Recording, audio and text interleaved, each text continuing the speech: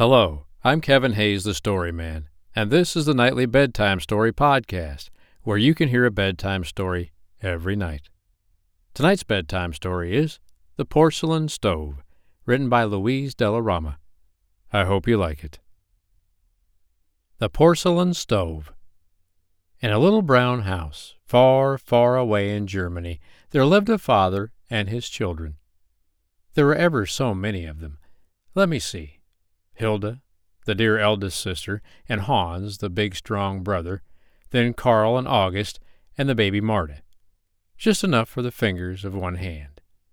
How many is that? But it is Carl that I'm going to tell you about. He was 9 years old, a rosy little fellow, with big bright eyes and a curly head as brown as a ripe nut. The dear mother was dead, and the father was very poor, so that Carl and his brothers and sisters sometimes knew what it was to be hungry. But they were happy, for they loved each other very dearly, and ate their brown bread and milk without wishing it were something nicer. One afternoon, Carl had been sent on a long journey. It was winter time, and he had to run fast over the frozen fields of white snow. The night was coming on, and he was hurrying home with a great jug of milk, feeling cold and tired. The mountains looked high and white and still in the cold moonlight, and the stars seemed to say, when they twinkled, "Hurry, Carl, the children are hungry." At last he saw a little brown cottage with a snow-laden roof and a shining window, through which he could see the bright firelight dancing merrily, for Hilda never closed the shutters till all the boys were safely inside the house. When he saw the dear home light, he ran as fast as his feet could carry him, burst in at the low front door, kissed Hilda, and shouted, "Oh, dear, dear Hirschvogel, I am so glad to be back to you again. You are every bit as good as the summer-time." Now, Hirschvogel was not one of the family, as you might think, nor even a splendid dog, nor a pony, but it was a large, beautiful porcelain stove, so tall that it quite touched the ceiling. It stood at the end of the room, shining with all the hues of a peacock's tail, bright and warm and beautiful. Its great golden feet were shaped like the claws of a lion, and there was a golden crown on the very top of all. You never have seen a stove like it, for it was white where our stoves are black, and it had flowers and birds and beautiful ladies and grand gentlemen painted all over it, and everywhere it was brilliant with gold and bright colors. It was a very old stove, for 60 years before, Carl's grandfather had dug it up out of some broken-down buildings where he was working, and, finding it strong and whole, had taken it home. And ever since then it had stood in the big room, warming the children who tumbled like little flowers around its shining feet. The grandfather did not know it, but it was a wonderful stove, for it had been made by a great potter named Hirschvogel. A potter, you know, children, is a man who makes all sorts of things, dishes and tiles and vases, out of china and porcelain and clay. So the family had always called the stove Hirschvogel, after the potter, just as if it were alive. To the children the stove was very dear indeed. In summer they laid a mat of fresh moss all around it, and dressed it up with green boughs and beautiful wild flowers. In winter, scampering home from school over the ice and snow, they were always happy, knowing that they would soon be cracking nuts or roasting chestnuts in the heat and light of the dear old stove. All the children loved it, but Carl even more than the rest, and he used to say to himself, "When I grow up, I will make just such things too, and then I will set Hirschvogel up in a beautiful room that I will build myself. That's what I will do when I'm a man." After Carl had eaten his supper this cold night, he lay down on the floor by the stove, the children all around him, on the big wolfskin rug. With some sticks of charcoal, he was drawing pictures for them of what he had seen all day. When the children had looked enough at one picture, he would sweep it out with his elbow and make another. Faces and dogs, heads, and men on sleds, and old women in their furs, and pine trees, and all sorts of animals. When they had been playing in this way for some time, Hilda, the eldest sister, said, "It is time for you all to go to bed, children. Father is very late tonight. You must not sit up for him." "Oh, just 5 minutes more, dear Hilda," they begged. "Hirschvogel is so warm. The beds are never so warm as he is." In the midst of their chatter and laughter, the door opened, and in blew the cold wind and snow from outside. He seemed very tired, and came slowly to his chair. At last he said, "Take the children to bed, daughter." Carl stayed, curled up before the stove. When Hilda came back, the father said sadly, "Hilda, I have sold Hirschvogel. I have sold it to a traveling peddler, for I need money very much. The winter is so cold, and the children are so hungry. The man will take it away tomorrow." Hilda gave a cry. "Oh, father, the children, in the middle of winter!" And she turned as white as the snow outside. Carl lay half blind with sleep, staring at his father. "It can't be true! It can't be true!" he cried. "Are you making fun, father?" It seemed to him that the skies must fall if Hirschvogel were taken away. "Yes," said the father, "you will find it true enough. The peddler has paid half the money tonight, and will pay me the other half tomorrow, when he picks up the stove and takes it away." "Oh, father, dear father," cried poor little Carl, "you cannot mean what you say. Send our stove away? We shall all die in the dark and cold. Listen, I will go and try to get work tomorrow. I will ask them to let me cut ice or make the paths through the snow. There must be something I can do, and I will beg the people we owe money to wait. They are all neighbors. They will be patient. But sell Hirschvogel? Oh, never, never, never. Give the money back to the man." The father was so sorry for his little boy that he could not speak. He looked sadly at him, then took the lamp that stood on the table and left the room. Hilda knelt down and tried to comfort Carl, but he was too unhappy to listen. "I shall stay here," was all he said, and he lay there all the night long. The lamp went out. The rats came and ran across the room. The room grew colder and colder. Carl did not move, but lay with his face down on the floor by the lovely rainbow-colored stove. When it grew light, his sister came down with a lamp in her hand to begin her morning work. She crept up to him and laid her cheek on his softly, and said, "Dear Carl, you must be frozen, Carl. Do look up. Do speak." "Ah," said poor Carl, "it will never be warm again." Soon after, someone knocked at the door. A strange voice called through the keyhole, "Let me in, quick! There is no time to lose. More snow like this and the roads will all be blocked. Let me in, do you hear? I have come to take the great stove." Hilda unfastened the door. The man came in at once and began to wrap the stove in a great many wrappings, and carried it out into the snow, where an ox cart stood in waiting.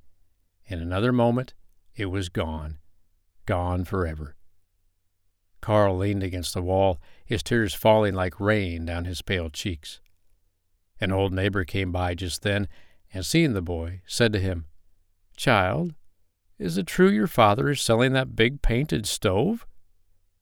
Carl nodded his head and began to sob again. "I love it, he said. "Well, if I were you, I would do better than cry.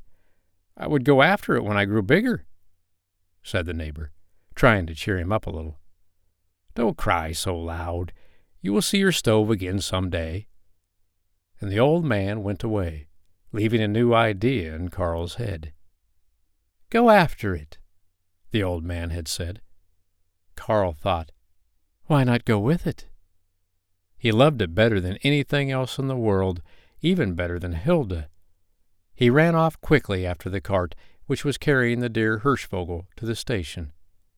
How he managed it he never knew very well himself, but it was certain that when the freight train moved away from the station, Carl was hidden behind the stove. It was very dark, but he wasn't frightened. He was close beside Hirschvogel, but he wanted to be closer still. He meant to get inside the stove. He set to work like a little mouse to make a hole in the straw and hay.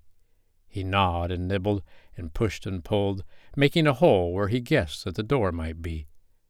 At last he found it He slipped through it, as he had so often done at home for fun, and curled himself up. He drew the hay and straw together carefully, and fixed the ropes so that no one could have dreamed that a little mouse had been at them. Safe inside his dear Hirschvogel, he went as fast asleep as if he were in his own little bed at home. The train rumbled on its heavy, slow way, and Carl slept soundly for a long time. When he awoke, the darkness frightened him, but he felt the cold sides of Hirschvogel and said softly, "Take care of me, dear Hirschvogel. Oh, please take care of me." Every time the train stopped, and he heard the banging, stamping, and shouting, his heart seemed to jump up into his mouth. When the people came to lift the stove out, would they find him? And if they did find him, would they kill him? The thought, too, of Hilda kept tugging at his heart now and then, but he said to himself, "If I can take Hirschvogel back to her, how pleased she will be, and how she will clap her hands." He was not at all selfish in his love for Hirschvogel. He wanted it for them at home quite as much as for himself. That was what he kept thinking of all the way in the darkness and stillness which lasted so long. At last the train stopped, and awoke him from a half-sleep. Carl felt the stove lifted by some men, who carried it to a cart, and then they started again on the journey, uphill and down, for what seemed miles and miles. Where they were going, Carl had no idea. Finally, the cart stopped. Then it seemed as though they were carrying the stove up some stairs. The men rested sometimes, and then moved on again, and their feet went so softly he thought they must be walking on thick carpets. By and by the stove was set down again, happily for Carl, for he felt as though he should scream or do something to make known that he was there. Then the wrappings were taken off, and he heard a voice say, "What a beautiful, beautiful stove!" Next, someone turned the round handle of the brass door, and poor little Carl's heart stood still. "What is this?" said the man. "A live child!" Then Carl sprang out of the stove and fell at the feet of the man who had spoken. "Oh, let me stay, please let me stay," he said. "I have come all the way with my darling Hirschvogel." The man answered kindly, "Poor little child, tell me how you came to hide in the stove. Do not be afraid. I am the king." Carl was too much in earnest to be afraid. He was so glad it was the king, for kings must be always kind, he thought. "Oh, dear king," he said with a trembling voice, "Hirschvogel was ours, and we loved it all our lives. And Father sold it, and when I saw that it really did go from us, I said to myself that I would go with it, and I do beg you to let me live with it. And I will go out every morning and cut wood for it, and for all your other stoves, if only you will let me stay beside it. No one has ever fed it with wood but me since I grew big enough, and it loves me. It does indeed." And then he lifted up his little pale face to the young king, who saw that great tears were running down his cheeks. "Can't I stay with Hirschvogel?" he pleaded. "Wait a little," said the king. "What do you want to be when you are a man? Do you want to be a wood chopper?" "I want to be a painter," cried Carl. "I want to be what Hirschvogel was. I mean the potter that made my Hirschvogel." "I understand," answered the king, and he looked down at the child and smiled. "Get up, my little man," he said in a kind voice.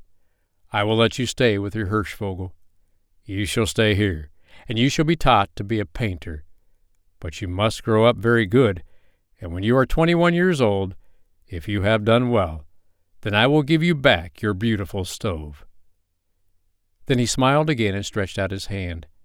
Carl threw his 2 arms about the king's knees and kissed his feet, and then all at once he was so tired and so glad and hungry and happy that he fainted quite away on the floor. Then the king had a letter written to Carl's father, telling him that Carl had drawn him some beautiful charcoal pictures, and that he liked them so much he was going to take care of him until he was old enough to paint wonderful stoves like Hirschvogel. And he did take care of him for a long time, and when Carl grew older, he often went for a few days to his old home where his father still lives.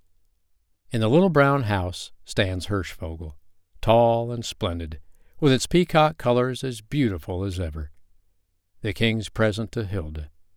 And Carl never goes home without going into the great church and giving his thanks to God, who blessed his strange winter's journey in the great porcelain stove.